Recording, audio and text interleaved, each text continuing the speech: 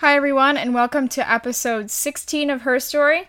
This is your host, Cassidy Reed, and today I'm talking with Laura Reed. Woohoo! Same last name as me, just spelled differently. Laura's from the UK. She is a cellist and she's also a composer, and she is working on this all-female opera production that is going to be happening in the UK. So that means the entire cast is female, and the entire production crew, I'm talking who's writing the music, who's directing, even the animation for the opera, is all women. And so I think it's really fascinating that she's taking on this project and she's working within the Imaginary Opera Company to create this amazing production. And so in this interview, we talk about her life and her experiences, but we also delve into this awesome opera.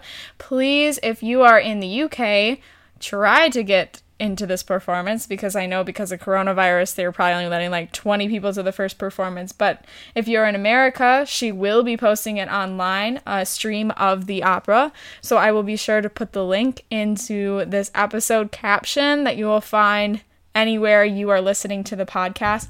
So please make sure you are checking out this opera when it is released. It is set to have its first performance on September 9th. So it's a really exciting project, so please make sure you're supporting them and their endeavors in trying to have an opera production during this time of COVID. So let's make sure we're supporting arts everywhere. Thank you so much, and I hope you enjoy this episode.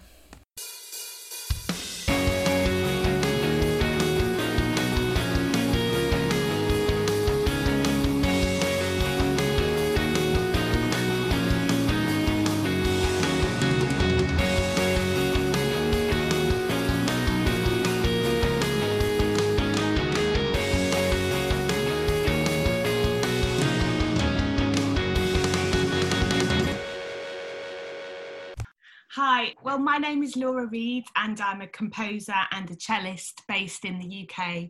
I currently live in Christchurch near Bournemouth in the southwest of England, but I've lived all over the shop in the UK though. That's awesome. And you also said that you spent some time in the States as well.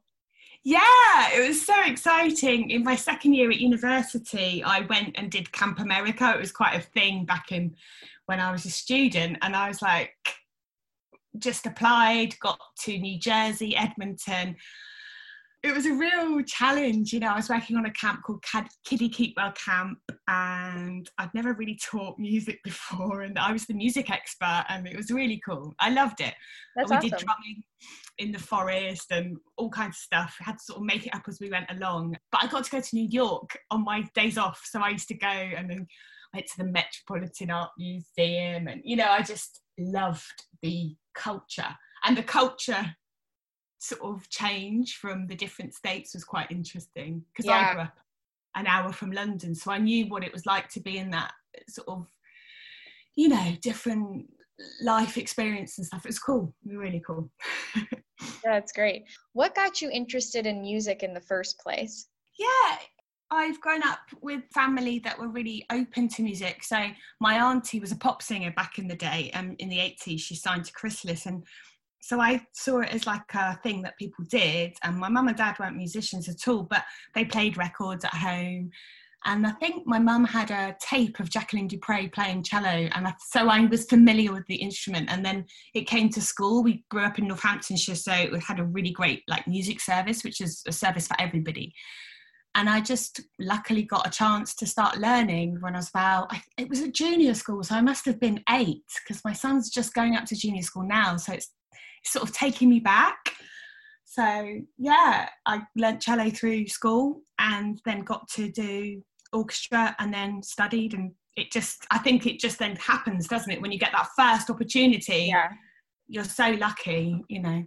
Yeah, I mean, I always felt a bit of an outsider. I think, you know, when you're a kid, like I moved around when I was quite young. So I was born in Sheffield, moved to a town called Wellingborough in Northamptonshire, and music was a way to connect with people because I didn't have my close family other than my parents with me. So it was a really good way to make proper bonds and friendships with people. So lots of my close friends were made through music environments, and it was a really good place to sort of let off steam, if you get what I mean. It's like, you know, in Sheffield, where my mother's family grew up, and in London, my father's family were from there, everyone had parties and danced and sang, and it felt familiar, you know, even though nobody was a professional musician other than my auntie for a bit. It was like, you know, it felt familiar. Yeah. What made you pursue composition? Well, I think, like most kids, I think all kids are good at music. I think all kids can sing, they can dance. And I just made tunes up on the piano when I was a kid. I actually got to learn piano as well. My grandma, her mum was a piano teacher, and she got us a piano from the pub and sort of encouraged us to have it in the house. And I used to make stuff up, but nobody sort of recognised that that was different or something special. It was just part and parcel of being in our sort of, you know, family. But then at school, I think I didn't quite know what to do with that, so I sort of just did it at home privately, if you get what I mean. And I never pursued composition at school because it was done differently. It wasn't sort of, I don't know, I kind of tried to do it, but everybody said, well, you know, if you're not Bach or Beethoven, you know, really, what is the point? And I sort of got put off. So I used to make songs up at home, and my auntie sometimes recorded them on a 4-track. So I always did it. But then when I went to university, there was a woman called Deirdre Gribben who came in my third year. She was like quite young, but she was quite inspiring because she was doing it. She was getting work performed and she was really out there. And I started taking it a bit more seriously. Had some time out as a cellist, touring and that, doing pop music and folk music, because that was my sort of comfortable place. I never really fitted that well in the classical scene, or I did. I grew up learning classical music, but when it came to that sort of professional level, I felt really uncomfortable. Didn't feel like I fitted in for some reason. Maybe it's just something that happens to people. But with classical music, I felt like daring to compose something that might be contemporary classical felt a bit out of reach. So it wasn't until I was sort of a bit older that I said, no, I'm going to give this a go. I feel like it's in my blood, it's in me. And I met Rhianne Samuel, another female. She was a professor at City University, and at interview I just knew that she knew why I hadn't done it yet. She gave me the permission to try.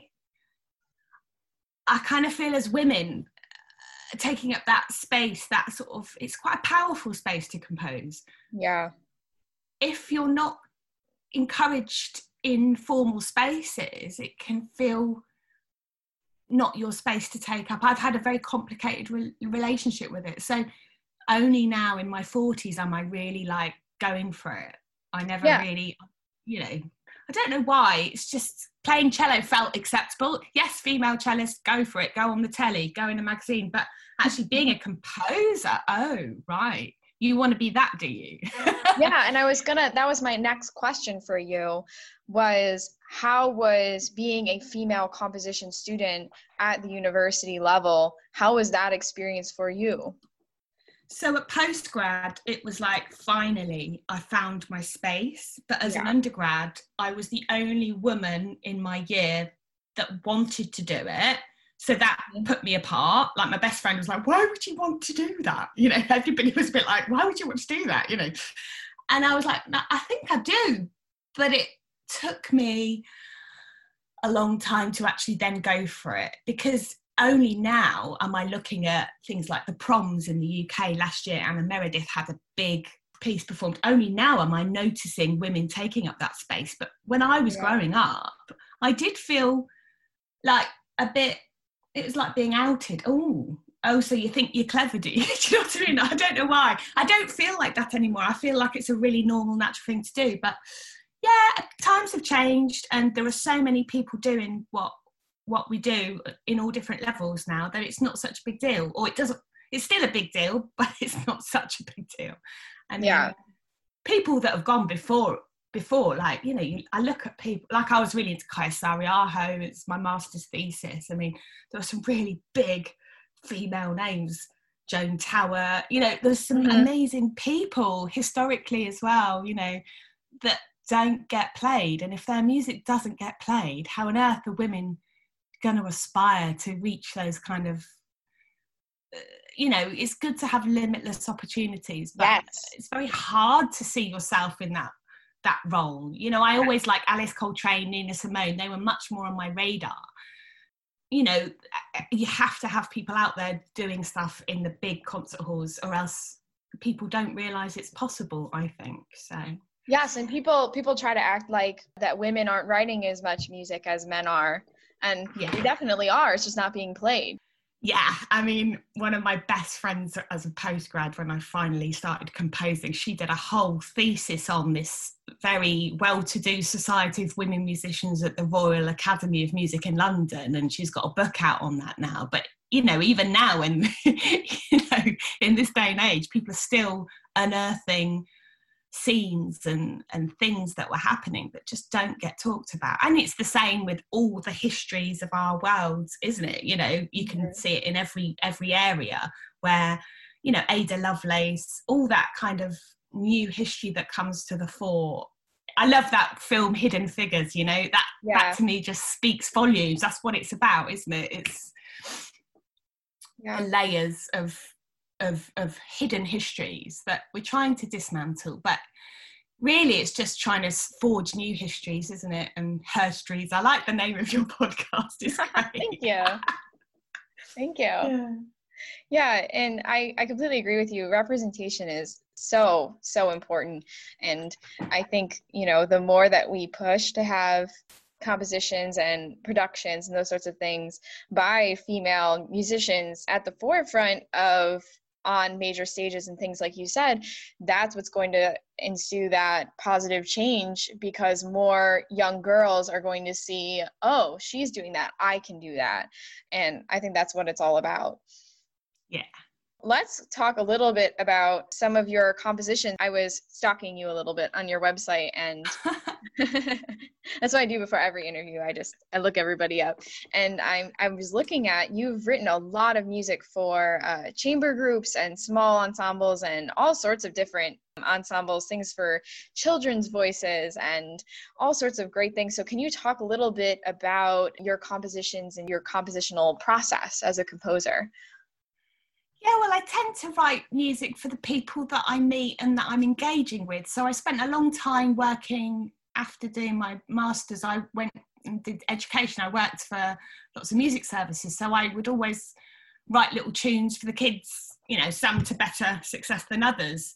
And I think children's voices are really beautiful. Beginner ensembles, and I've worked a lot with adult beginners. So East London Late Starters Orchestra I used to work for in London, and writing sort of arrangements of tunes and new compositions for beginners or people at lots of different stages in their career kind of is really inspiring, because you just want music to be played, you know, whoever you meet.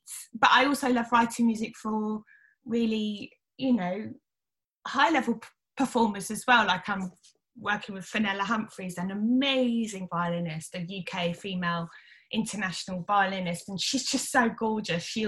She'll sort of like play it, and then she has a YouTube channel and she'll play things to people and get audiences online since lockdown. But she's just so personable, and meeting is about the people you meet, really, that inspire you to want to work with them, you know. That's Does great. that sort of help?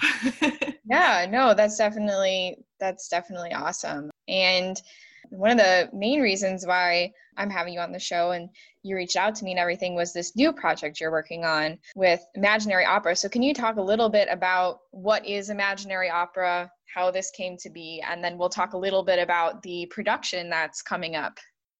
Okay, cool. So this time last year, I went to a reggae festival with one of my cello students, actually. She's a writer, and we presented a thing called Song of Isis. It was loads of poems on a spoken word stage at this reggae festival, and it was cello and spoken word. It was really fun, a little bit of a, you know, light-hearted thing, but we got a lot of positive feedback. So then I said to Christine, you know what, I think this would be really fun to do as an opera. I've never done opera before. What do you think? She went, oh yeah, great. Neither of us being particular opera buffs. We don't come from that particular tradition. And so I approached Bill Banks-Jones, who is like one of the most inspiring and open-minded figures in the sort of contemporary classical opera scene in London. And he's he's just said, okay, do you want to be part of it? And at first I was like, are you sure? And I've never actually met him because then lockdown happened in the UK slowly, it happened slowly in the UK. But by the time we'd got to meeting, Bill Banks, Jones and me had a little Zoom chat, and then had a chat with Christine, all from his little room in Cornwall. And he said, well, if you want to do it, as long as you present something, I think it would be fun. And I sort of just took a big leap of faith. And then I decided to set up this sort of, because he was presenting new work in the COVID crisis, it felt appropriate to call our company an imaginary opera big company, because we didn't at that stage know whether it would actually happen live. We all had to take a leap of faith to say, well, we're going to do something. If it doesn't happen live, we'll do some outdoor events locally, or we'll do online digital content, or we'll just go with the flow. And that was really terrifying because I'm quite a control freak. So, it was a real it has been a roller coaster ride. And you know what, I never thought I'd be setting up a sort of new venture in this time, because I'm a mum of a 7-year-old. I've been homeschooling. My husband works long hours in a very stressful job.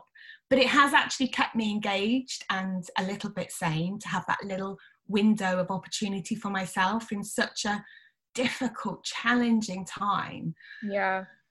I've kind of found it terrifying and therapeutic at the same time, because I think especially as women, this has really hit, well, definitely in the UK, I don't know what it's been like in the USA, but it's hit women have been stuck with a lot more extra jobs to do. And without a little window for myself, I think I'd have just I felt really low, but I think it would have been even worse. So I'm so grateful. I'm so grateful for the opportunity, because it's a time and space to do what I do, and to feel like the COVID crisis hasn't ruined everything, because everybody's work just stopped, and you're like, shit, this is real. This is happening. Yep. It's like, but for something to keep going, I think it was one of the very few things that kept going in the UK. And people were like, are you mad? Like, people said, you can't be putting or something on in September. That's just not going to happen. And then it kind of is now. I mean, only last week we were like thinking about digital options, and then suddenly Bill and Anna were like, actually, if you want to do it live, it might be possible, because they've changed the law in the UK. And I was like, oh my goodness, I really want to do it, but time's ticking on. So it's so, I've got this amazing group of women. So Christine Aziz is the writer. She's a published writer. I've got Martha King, who's just graduated, a young up-and-coming animator whose beautiful work, paper cut animations, that's going to be the backdrop. I've got Severine Howell-Merry, who's, again, a really emerging, incredible actress who's been in Hannah on Amazon Prime.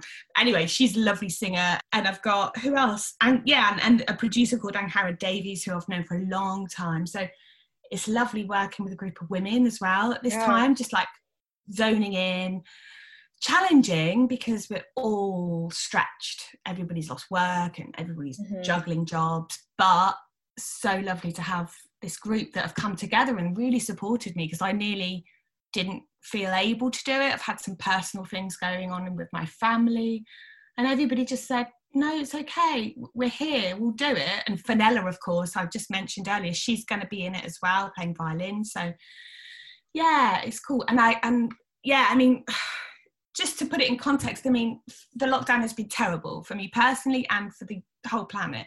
But I got to be in the room at an Engender meeting, for instance, which is this network of women that the Royal Opera House, has started in London, Covent Garden. And if I hadn't have had the opportunity to know about it, I wouldn't have been in the room. So the fact that it was on Zoom meant I could be there. Yeah. So there's been strange moments of incredible fortune in terms of access, not in terms of fortune like money, but in terms of the playing field has just changed incredibly fast and quickly. And that's scary and terrible, but yeah, it's a renegotiation of things. So I've met this amazing singer called Gwen Ann Rand, who's been mentoring me, and I would never have got to know her had it not been for that sort of opportunity. So Yeah. Sorry, I'm waffling now. Okay, you're fine. No, that's the whole point of this. But I think it's so immensely powerful that you not only have an all-female cast, but you know, you have a female composer and writer and producer and all these things, so that there's an entire team of women. And that's what piqued my interest when I first heard about it. I was like, oh my gosh, I don't think I've ever heard of an opera company or a production like this where every member is a female. And I think that's so amazing that you're putting that out there to the public. Oh, thank you. That's really kind. I sort of, I perhaps didn't realise, because to me it felt like the natural route for the story, because it's about women and empowerment. It just felt like the right thing to do, but I hadn't really thought, well, I did it intentionally, but that's cool that you feel like that. I'm glad, you know. Yeah, and can you talk a little bit about what the opera is about? Because you just mentioned the female empowerment thing. So can you talk a little bit about the plot of the opera? And yeah, I mean, it's currently being devised. So basically there's this poem that Christine wrote, which is about Isis, who is actually, if we talk about her in a historical sense, an Egyptian goddess of love, and kind of love in the wider sense of like motherhood and sort of health and wisdom and healing. I mean, I'm not an expert in language. I'm actually dyslexic. So sometimes talking about the text is something, but I'm not the best thing to do. But it's kind of a story of her looking for her lover who is gone.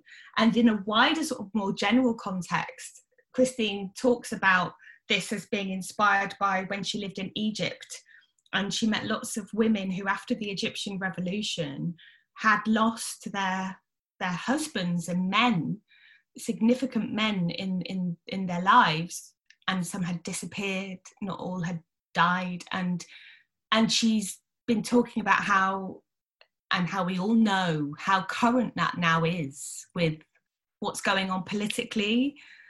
So it's set in ancient Egypt, sort of in one way, but we don't see it as some kind of historical piece. We feel it's got resonances with contemporary culture today, and I mean, she writes beautifully about it on our blogs.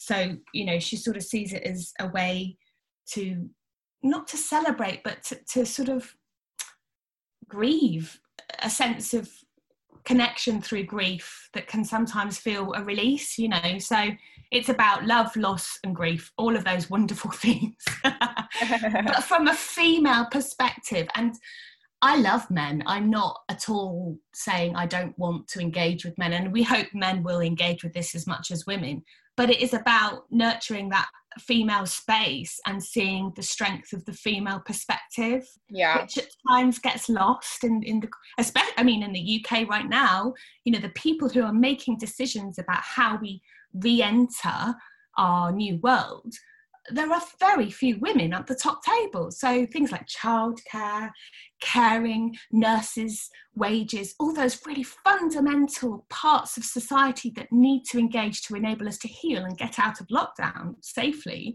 if they're not considered, we won't return. So it really challenges this idea that men's dominance, it just can't survive. You know, Mother Nature will literally not let that happen. So I don't want to be too preachy, but it's interesting how, you know, in the nations that have survived lockdown the best, or survived this COVID crisis the best, it's no surprise they've been led by women. I mean, you know, I don't want to get us into trouble here, but it's the truth, isn't it? We have to speak our truth. Oh, no, you're completely right. Like places like New Zealand. Yeah. They're fine now.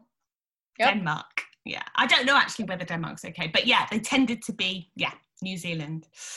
Don't know what it's like to live in New Zealand, but apparently they've got things back to normal, so that sounds quite cool. I heard they did too. Yeah, no, I completely agree with everything that you're saying. Can you talk a little bit about, because you're writing the music for this opera, so can you talk a little bit about the music that you're putting into this opera production? Yeah, so because you can only have a couple of people on stage and we're doing it live, I'm quite limited, but limitation is a good thing, isn't it, sometimes? So I've got one solo violin, probably cello, I'm just working that out because I'm a cellist, and then solo voice, and I'm hoping to interweave that with pre-recorded sounds because I love the interplay of pre-recorded music, voice and strings. But it's, like I said, still being devised, so that may change and evolve, but currently that's how it is. It's quite simple and minimal because it has to be, and in some ways that's quite nice because simple is quite nice sometimes. Yeah. My next question is, so you're talking about the live performance, and I believe according to the website it's set for September 9th. Yeah. So what sort of venue are you doing this performance in, as you know, this whole COVID thing is happening? So how are you doing that live performance as of right now? What are the plans? So we've got a stage plan. It's the Cockpit Theatre in London. It's near Marylebone, so it's sort of just north of, it's sort of northwest central London, NW1, and it's like a theatre. It's going to be in Thrust. It's a black, normal kind of theatre, small, not enormous theatre. So there probably will be, I think at the most 20 people they were talking about. They had their first pilot on Sunday with this amazing singer called Heloise, and I don't know how it went. I haven't spoken to them, so she was doing the pilot, and that's really exciting. So somebody's actually given it a go. The company's actually sort of tried it to see what they can and can't do safely. So they're talking about 20 people in the audience, whereas normally I think it has a much bigger capacity, but to make it safe they're having to limit so many things. But I've not been able to go inside because of the restrictions. So I mean, it's incredibly scary. And normally I do site visits. I really like to be well prepared, and I'm just going to have to go with it. It's going to be perhaps more of I hate the word sharing sometimes, but it will be like a sharing of our work rather than a fully polished performance. Because if it is fully formed and polished, that'll be a miracle. It'll have to be what it is at the moment that we come to it, because work is always ongoing and evolving, isn't it? But it really will be quite organic, I think. I hope it will be really good, but in an organic way. Are you planning on recording it or taping it at all to put online at all? Yeah, it will be videoed, and then after the event we can access that. I mean, currently I have a small animation on the website that gives a small taster of what we're doing, and I've made another film with Christine about the writing of it. So we're going to be releasing, prior to the event, little snippets to give people a taster of it, and then after the event I don't think there'll be a paywall. We were discussing whether there will be or not, but Tete a Tete have their own Vimeo site, so people can then access after the event the live recordings of it. Yeah, it's exciting to have it videoed, but it will be what it will be, because I'm based in Bournemouth and my singer is based in London and my violinist is based in Kent. So getting everyone in the room and rehearsing on Zoom, have you tried it? It's like horrendous. Oh, yeah. Isn't it so soul destroying? Oh, yeah. It's so bad. I'm a teacher. I teach middle school and high school band. So I have kids from ages 11, 12, all the way through 18. And so I know exactly how that is, trying to coordinate people online and everybody talking at the same time and all those fun things. Yes. Teaching is, I do a little bit of cello teaching, and it's been like, I've actually really enjoyed it, but the group stuff, because my auntie runs a choir and she's just like, you can't get that feeling back when they all come back to you. Have you missed that sense of community? Because people are really mourning that. I miss my kids so much. Yes, I miss seeing them in person. Yeah. And I don't know when I will be able to see them again, because we're not doing so well over here in the US. How is it? How's it been for you? Have you managed? I mean, yeah. Yeah, it's been kind of crazy. Like you doing this project, I've been starting this podcast project because I needed something to do because I was, going crazy and I needed something to latch onto. And I was teaching all of my students online and I was stuck at home and not able to go anywhere. And so that's kind of how this project came to be. It's been really crazy. My school put forward a plan to have the kids come to school some days of the week and then go online some other days of the week, but all of that could change in an instant because while New York State is doing better than we were at the beginning of all of this, a bunch of the southern states are doing terrible right now. And so if those cases come back up north, we're kind of screwed. So yeah. Yeah, at least you've had them back, because my son didn't go back at all. But my sister's based in San Francisco. So she said San Francisco's been fine, but they've been really safe. So it's really hard, isn't it, when things change, when things feel safe and then they feel unsafe. It's a very hard thing to manage, isn't it, your emotions, and especially for children as well. But yeah, it's been so stressful for the kids for sure. Yeah, I'm so glad though that you got a chance to do, it's so important to do something. It doesn't matter what that something is, whether it's growing potatoes or going to chat to your neighbour, but to have a project is really empowering, isn't it? It really helps. Yeah, very therapeutic, and it keeps you going for sure. Yeah. Keeps you motivated. But yeah, no, I'm encouraging all of my American friends to, once this opera is filmed and it's online, to go check it out, because I think it's so amazing that you have an entire female crew and cast working on this. And I think it's so empowering. And I watched the animation. The animation is great. It's so cool. And yeah, I really think everybody should go check it out for sure. Thank you. Yeah, hopefully you get a big audience of Americans just rooting you on. So, yeah, no, it's awesome. That'd be cool. Yeah. Laura, I want to thank you so much for talking with us today and talking a little bit about your projects and some of your background. And I think we had some awesome conversation about just female empowerment, and I think that's wonderful. Thank you so much for having me.